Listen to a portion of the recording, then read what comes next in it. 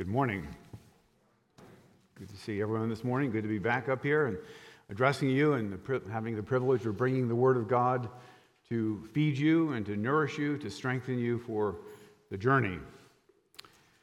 Our text today comes from the end of Peter's letter.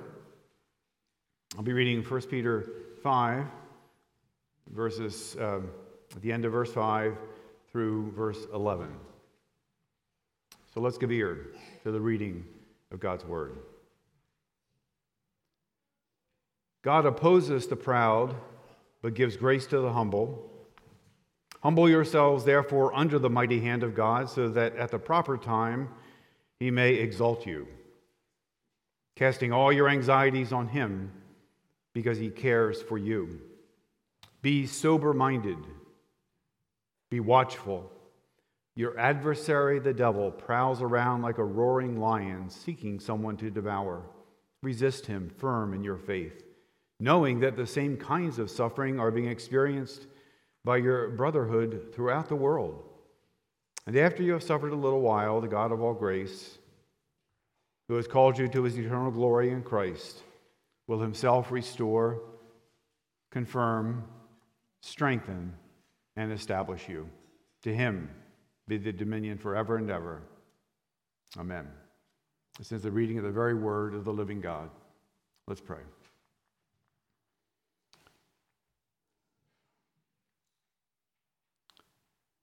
Our Father in heaven, we thank you for meeting with us as we gather together in the name of your Son, Jesus Christ.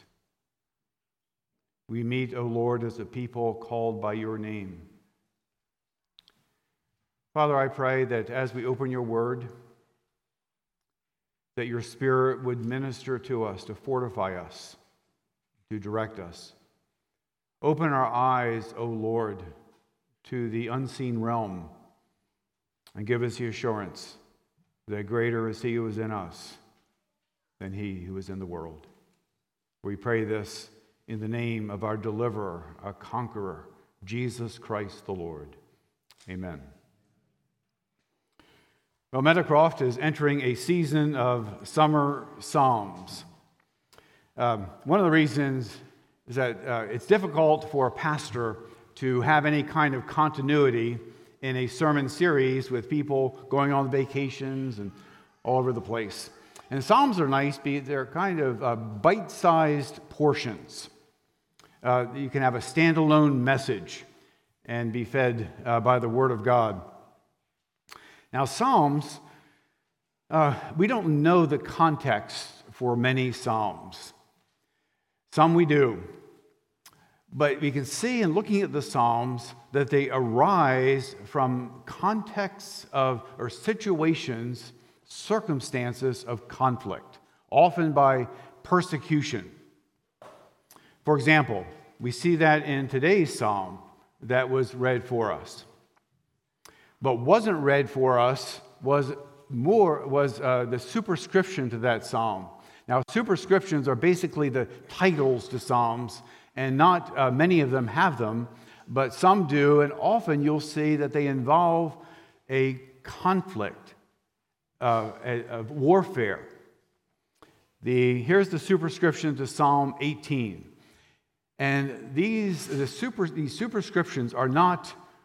They're not put there by an editor of our English Bible. They are actually the Word of God. Psalm 18, here's the one for today. Psalm 18, to the leader, a psalm of David, the servant of the Lord, who addressed the words of this song to the Lord on the day when the Lord delivered him from the hand of all his enemies and from the hand of Saul. Now, as we look at these Psalms and we see those with superscriptions, those without, and we see this conflict, we see that the enemy that is being faced by David and others is a flesh and blood enemy with swords of steel. But our enemy is not flesh and blood. But there's an application in the Word of God throughout the Psalms, wherever we see this conflict in the Old Testament, to our ultimate enemy. Not flesh and blood, but spiritual. And our warfare as Christ Church is spiritual. We, unlike the times of the Crusades, which was wrong, we do not wield the sword of steel, but we wield the sword of the Spirit, because our enemy is spiritual. Now, when you think of spiritual warfare, what pops into your mind?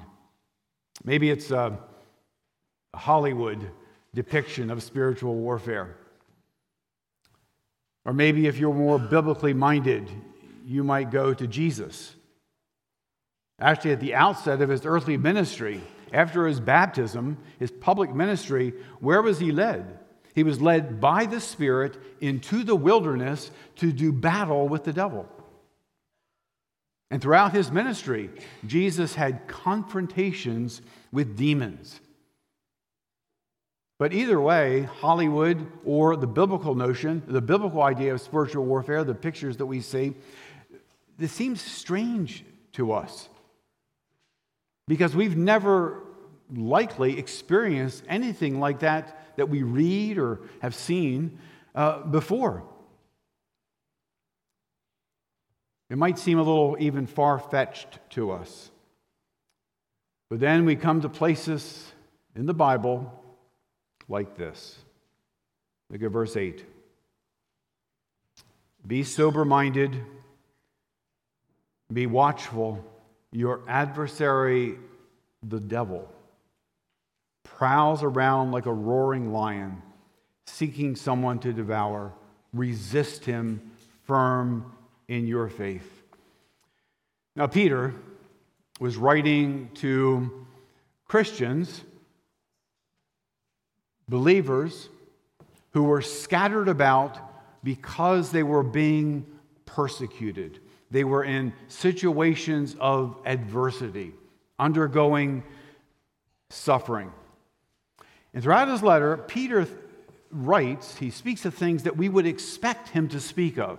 Here are these people who are away from home, scattered, and so Peter reminds them that they have a heavenly home. They have an inheritance laid up for them in heaven, reserved for them, and they are preserved for it. So he speaks to them of this heavenly hope to encourage them. He speaks of holy living, that they are called to obedience to Jesus Christ, whom they know as Lord. And Peter also speaks of just what we've seen in this series on Daniel. Here was Daniel and his friends who were in Babylon, a foreign land, and yet they were witnesses for the true and living God, and that's what we're to be like. We live in a world that is fallen, in a Babylon, and we live as witnesses for Jesus Christ. And Peter writes to encourage his readers in their faithful witness by their word, by their deed. But now, as Peter winds down his letter, what does he talk about?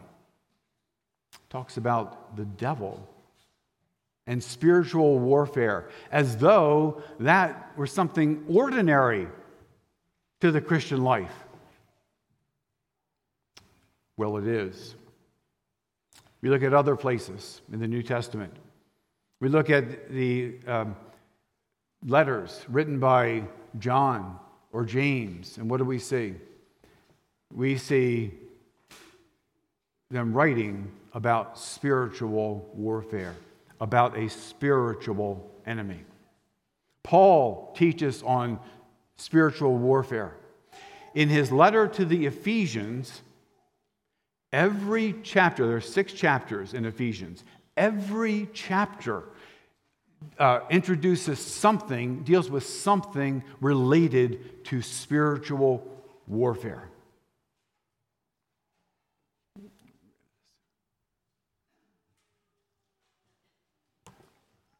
In Paul's second letter to the church at Corinth, it's filled with training about spiritual warfare. Now that's 2 Corinthians.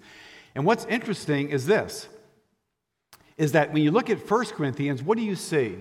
You see heresy and division and immorality. And so it's like that when Paul gets to 2 Corinthians, he's pulling back the curtain to see this spiritual warfare, to say, now we understand what's going on. Now we see what we have to deal with. In fact, every New Testament writer says something about spiritual warfare. So it's something that we need to know about, something that we need to understand, something that we need to engage in. Our Lord Jesus, in his high priestly prayer recorded in John 17, he prays for his disciples who were there with him, but he also prays for those who would believe in him. That includes us.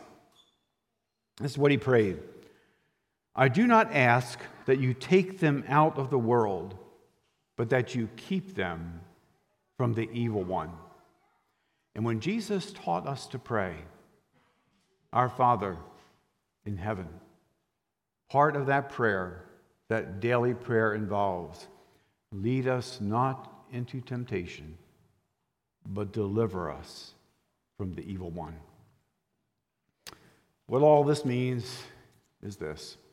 Spiritual warfare is not something extraordinary to the Christian life, the life that we live. It is ordinary to it. In fact, in times of suffering and adversity, it is ratcheted up, intensified. So this morning, in our time together, I'd like us to take note of two aspects for our conduct of spiritual warfare. First is this. Spiritual warfare is conducted in weakness. Spiritual warfare is conducted in weakness. Now, Jesus, in his earthly ministry, that earthly ministry involved confrontation with demons. Now, that shouldn't surprise us. The writer of Hebrews tells us that Jesus was born into this world so that, quote, he might destroy the one who has the power of death, that is, the devil. In his first epistle, John says this.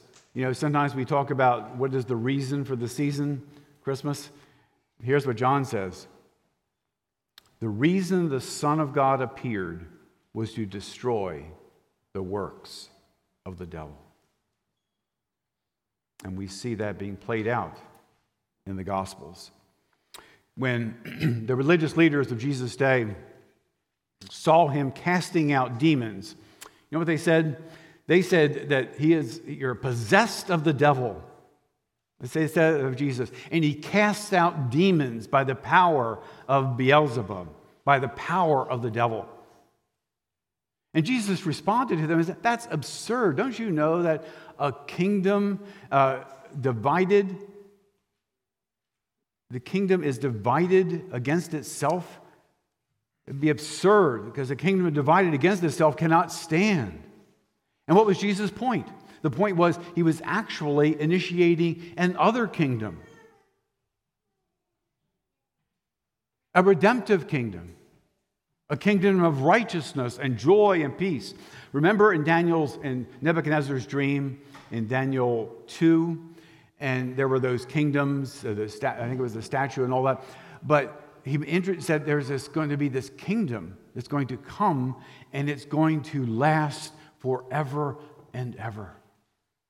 And that's the kingdom that Jesus said he was bringing into this world. He said this, if I cast out demons, then indeed the kingdom of God is among you.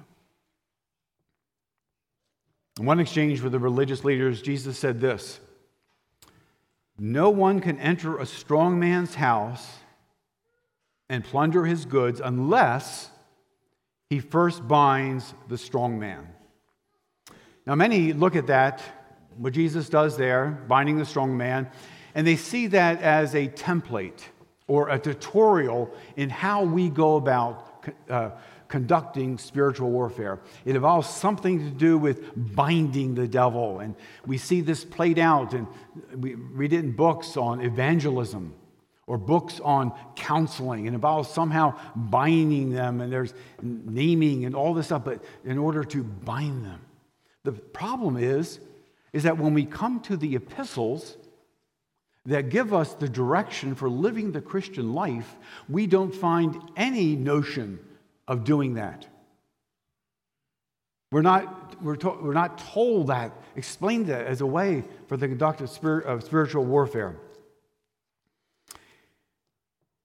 In fact, spiritual warfare is not conducted by our binding the strong man. Rather, spiritual warfare is conducted by our faith in the one who did bind the strong man. Peter positions us for spiritual warfare. Again in verse 5, God opposes the proud, but gives grace to the humble. Humble yourselves, therefore, under the mighty hand of God, so that at the time he may exalt you, casting all your anxieties on him because he cares for you. See where it starts? You see the orientation that we have to spiritual warfare. You see the mentality we have. It is by humbling ourselves. When the Apostle Paul was struggling with pride, God gave him a thorn in the flesh.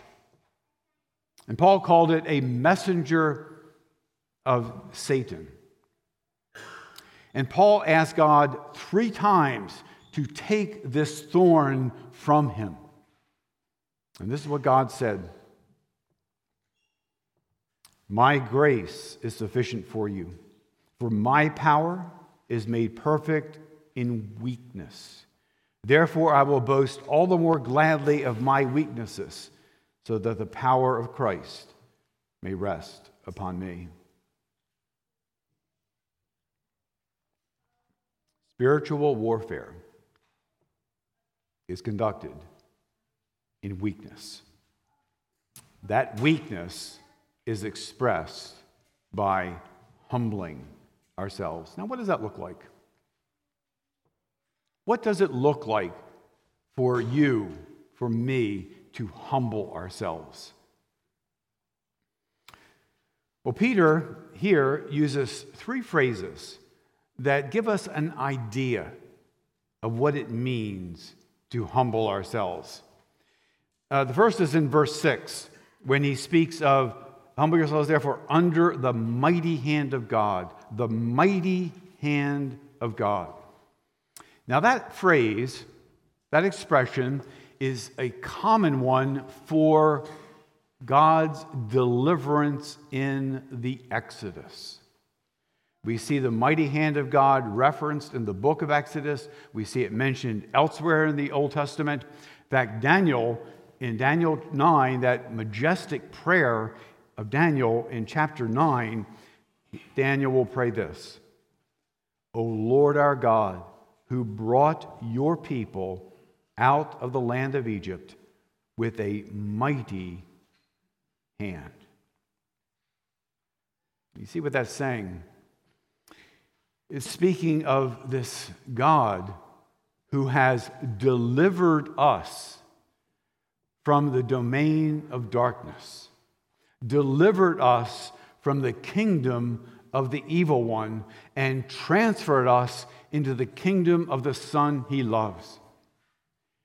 It speaks of God who has brought us to bow the knee before Jesus Christ, so that when we humble ourselves, notice the word Peter uses, under the mighty hand of God, what are we doing?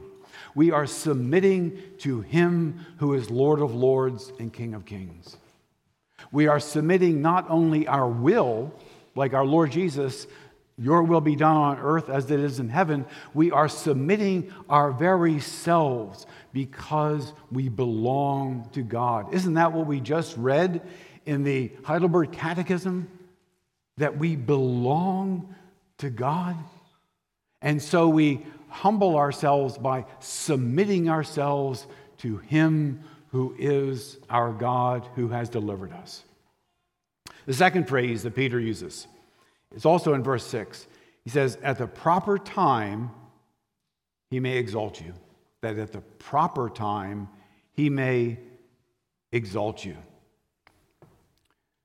In other words, God, in the adversities of our life, when we are dealing with difficult things, we are reminded that God rules. He reigns. Everything is under His control, serves His purposes.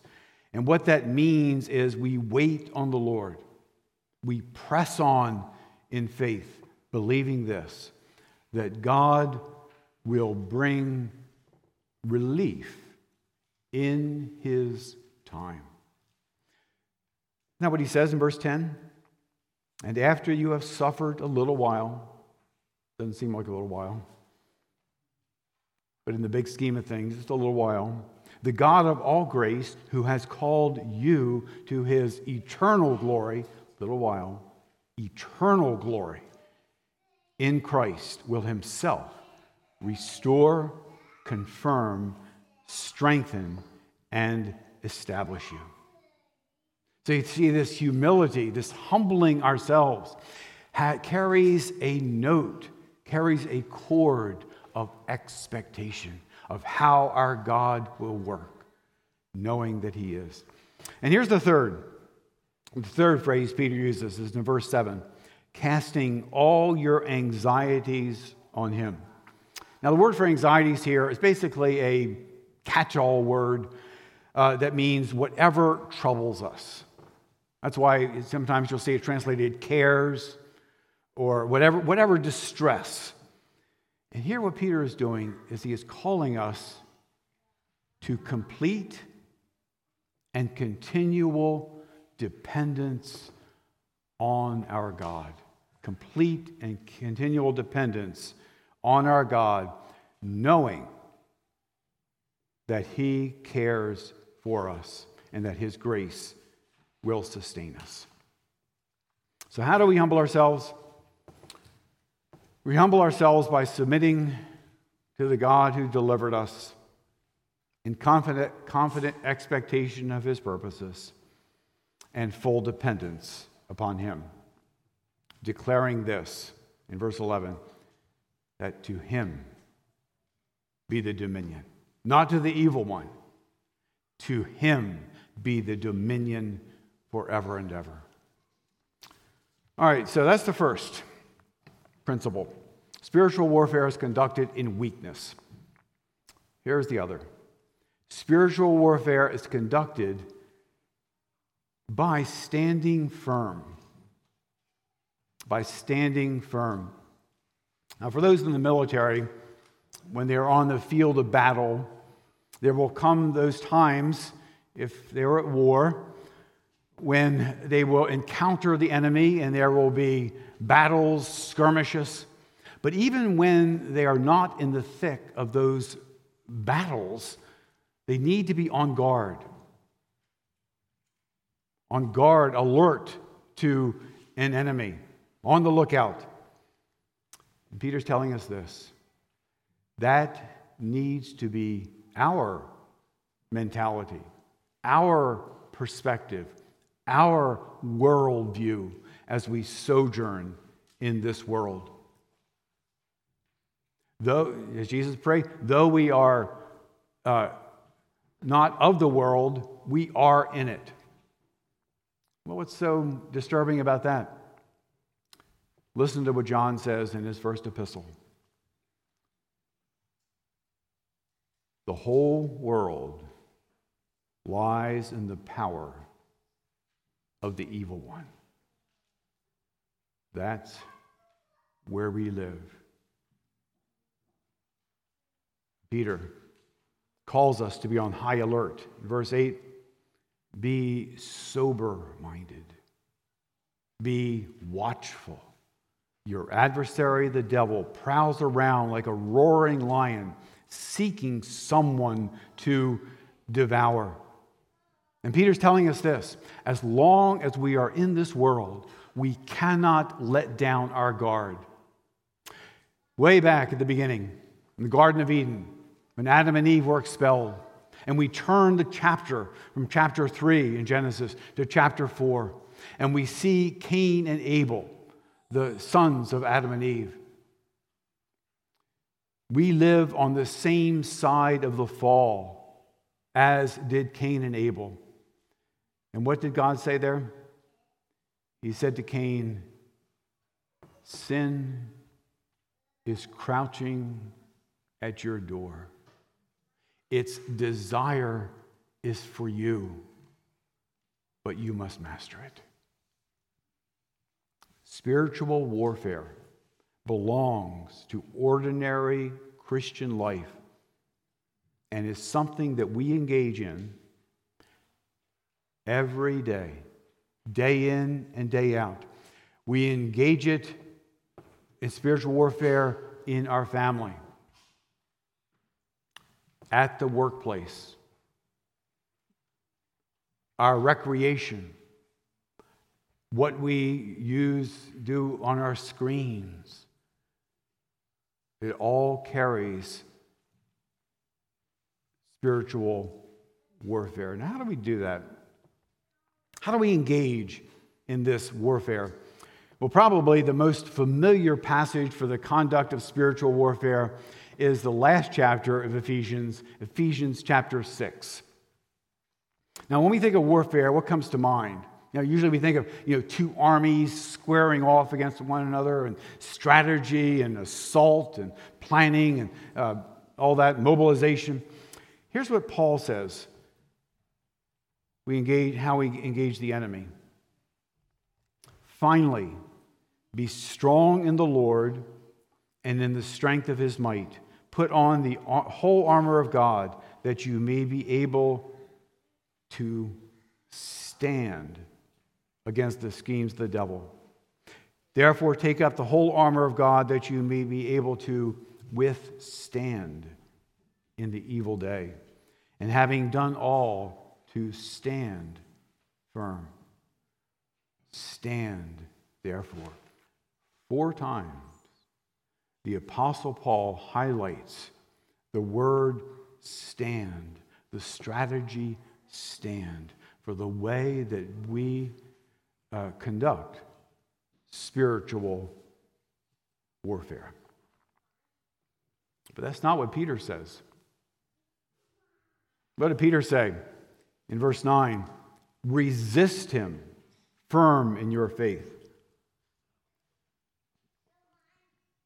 Now, is Peter giving us a different approach to spiritual warfare? Here's Paul saying stand, Peter saying resist. Is Peter talking about kind of a defensive posture, and Paul's talking about more offensive? What's going on? Actually, Peter, when he uses the word resist, when translated resist, he uses the same word that Paul does when Paul speaks of withstanding in the evil day. The word is simply the Greek word for stand with the prefix anti, opposed. And so what he's saying is that we stand against, we oppose, we stand firm. In fact, Peter uses it again in verse 12. By Silvanus, a faithful brother as I regard him, I have written briefly to you, exhorting and declaring that this is the true grace of God. Stand firm in it. What's our strategy for conducting spiritual warfare? To stand. Now, what's Hollywood going to do with that? I mean, that would make for the dullest movie ever. But standing is our strategy for this reason. Our victory is in Christ. Our victory is in Jesus. Standing is a word, a concept to express our union with Christ. Our union with Christ. Just what Paul has been talking about throughout his letter to the Ephesians. We are united with Christ. We are bound up in Christ. All of the blessings of salvation belong to us in Christ. It's a word that speaks of our union with Christ for our salvation. So that when we look at John 15, and Jesus is talking about that gives us the image of the vine and the branches. Remember what he said there? He gave a different word for union with Christ. And that was called abide. Abide in me and I in you. So John uses the word abide. Paul uses the word stand. As we abide in Christ for fruit, so we stand in Christ to fight. Union with Christ. How do we go about that, though?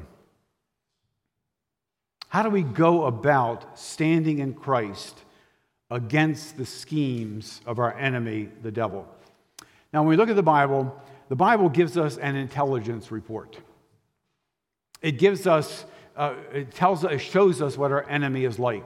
Now, it doesn't describe the demons. It describes us to understand our enemy by speaking of the chief of the demons, Satan. And so we have the various names by which we learn our enemy. We see his tactics. We see his schemes. We see the way that he goes about things throughout Scripture. For example, Satan is called the accuser of the brethren. That's one thing about him. He is called the deceiver. He's called the father of lies. When he lies, what does he do? He speaks his native language. He is called the tempter.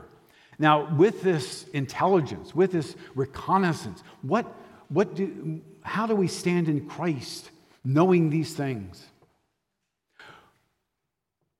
Against Satan's tactic of accusation, we stand firm in the gospel of Jesus Christ, cleansed by his blood, clothed in his righteousness. So that when we once again involve ourselves with something that we have repented of, and we come before our God, and Satan whispers, "This is your 20th time you've done this. This is your 200th time." I think that's enough. The grace of God, the blood of Jesus Christ, only can cleanse so much. It can only go so far. Or your sin is so heinous. Do you think a holy God is going to continue to love you? And we answer with the gospel of Jesus Christ. We say that my sin, not in part, but the whole, is nailed to the cross, and I bear it no more. Or a song we sang a couple weeks ago, before the throne of God above, says one of the stanzas says, "When Satan tempts me to despair and tells me of the guilt within, which we know painfully well, upward I look and see him there who made an end of all my sin." Do you see how we answer Satan's accusations? Do you see how we conduct spiritual warfare? How about Satan's deceptions? There, against Satan's deceptions, we stand firmly in what the Apostle Paul calls the Word of Christ, the revealed Word of God, the body of truth that God has inscripturated for us. Paul says to let the Word of Christ dwell in you richly. Richly. And that reminds us of this. It reminds us that when he says to let the Word go, it's in the context of ministering to one another. And reminds us that we don't stand alone. We are a body. We are the body of Christ. And that's why, for example, in Ephesians 3, it says, if there is found in any of you a sinful, unbelieving heart, then we have a responsibility to our brothers and sisters in Jesus Christ. We saw in James that when a brother is wandering, we need to pursue them as they wander from the truth and bring them back to Jesus Christ. There is an us, a together. Isn't that reflected in verse 9? Resist him firm in the faith, knowing that the same kinds of suffering are being experienced by your brotherhood throughout the world. And then how about Satan's temptations? How do we combat that? Against Satan's temptations, we stand firm in the resurrection power of Jesus Christ. Take note of Paul's prayer in Colossians 1 as that's driven home to us, that we may know the power, the resurrection power that has brought about a new creation, that has brought about this kingdom. How does Paul put it? I can do all things through Christ who strengthens me. You see, that's the way that we conduct spiritual warfare. That's the way we stand in Christ and look to him. Peter has told us that the devil prowls around like a roaring lion. Now, where do we see that? Where do we see Satan prowling around? I mean, we just sang A Mighty Fortress, and Luther wrote, though this world with devils filled, where are all these devils? Are they hiding behind bushes, or what is it?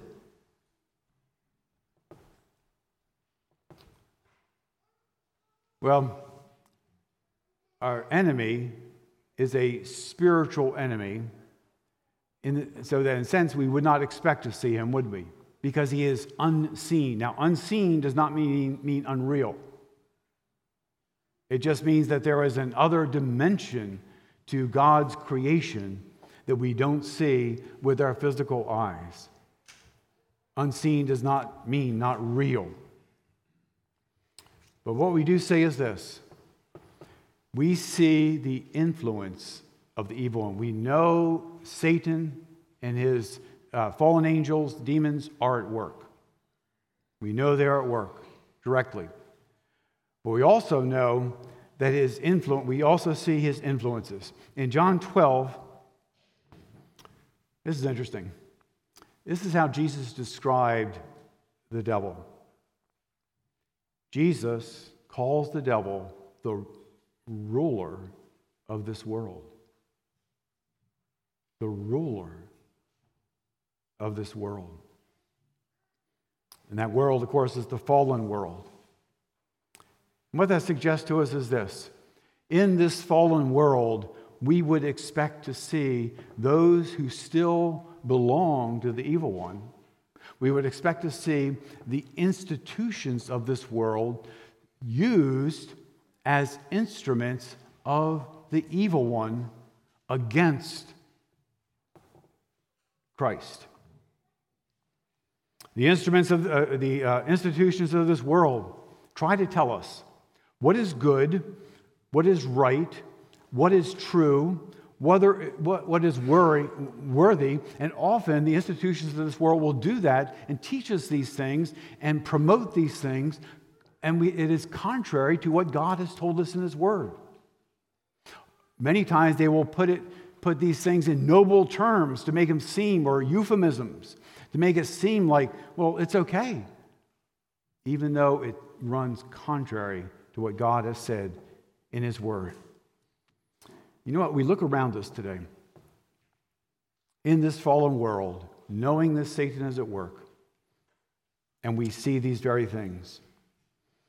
We see Satan active through secular educational institutions that will seek to indoctrinate people contrary to the revealed will of God. In fact, in 1 Timothy 4, verse 1, it speaks of the doctrine of demons. 1 Timothy 4:1. Or it might be righteous, political ideologies, where a political cause and champion will promote those things that it considers to be righteous and that it passes off as righteous. Where they will be, in fact, employing what we saw in James this time last year, a demonic wisdom. And look at James' description in James 3 of what this demonic wisdom produces, and see if you can't see it in our land in this day. Or Satan, another instrument of Satan, are those churches that have untethered themselves, that they have become unmoored from the Word of God. You know what Jesus calls them in the letters to the churches of Revelation? He calls these churches synagogues of Satan, as they serve the agenda of our adversary. In fact, I'll read editorials in newspapers where it will the person who wrote the article will quote a church. It will speak to an issue that is depraved, an issue that is contrary to the Word of God, the explicit Word of God, and it will quote these pastors looking for the seal of approval for what God calls evil. That is spiritual warfare. That is where we see Satan on the prowl. That is where we see the effects of this present evil age. In 2 Thessalonians 3, verse 2, Paul speaks of this. He speaks of wicked and evil men. But then listen to what he says in verse 3. But the Lord is faithful. He will establish you and guard you against the evil one. You hear what he's saying? Wicked and evil men.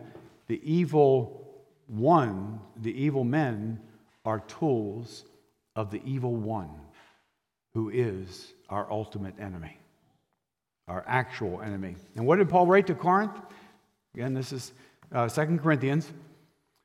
For such men are false apostles, deceitful workmen, disguising themselves as apostles of Christ. And no wonder, for even Satan disguises himself as an angel of light. So it's no surprise if his servants also disguise themselves as servants of righteousness.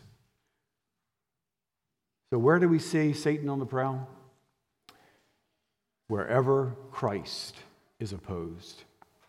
We encounter our spiritual enemy not only through his schemes, but also through his agents in this fallen world that is in rebellion against God and his Christ. My friends, this is where we live. This is what we who bear the name of Jesus Christ need to take into account day in and day out, knowing that we have an enemy intent on devouring us through his schemes, lies, and oppressions. Let me just close by telling you about Peter. Peter, whose letter I just preached from. Peter learned the lesson of spiritual warfare the hard way. On the night when Jesus was betrayed, Jesus turned to Peter and he said, Simon, Simon, Satan has demanded to have you, that he might sift you as wheat. But I have prayed for you, Simon, that your faith may not fail. What did Peter do? Peter turned to Jesus with his head held high and his chest puffed out, and he said, Lord, I am ready to go with you both to prison and to death. Even if all else fall away, I will not. And Jesus looked at Peter and he said, truly, I tell you, this very night, before the rooster crows twice, you will deny me 3 times. And you know how that turned out? After Jesus was arrested, Peter denied him 3 times. At the 3rd denial, Luke's the only one that records this. Evidently, Jesus was being led across the courtyard. When Peter denied Jesus that 3rd time, he looked up, and there was Jesus looking right at him. And he went outside, and he wept bitterly. And now in this letter, we find that Peter learned the danger of pride. Peter learned to take seriously the spiritual adversary. And he learned the absolute need of all of us for humility in order to resist the devil and stand firm in the grace of God found in Jesus Christ. Let's pray.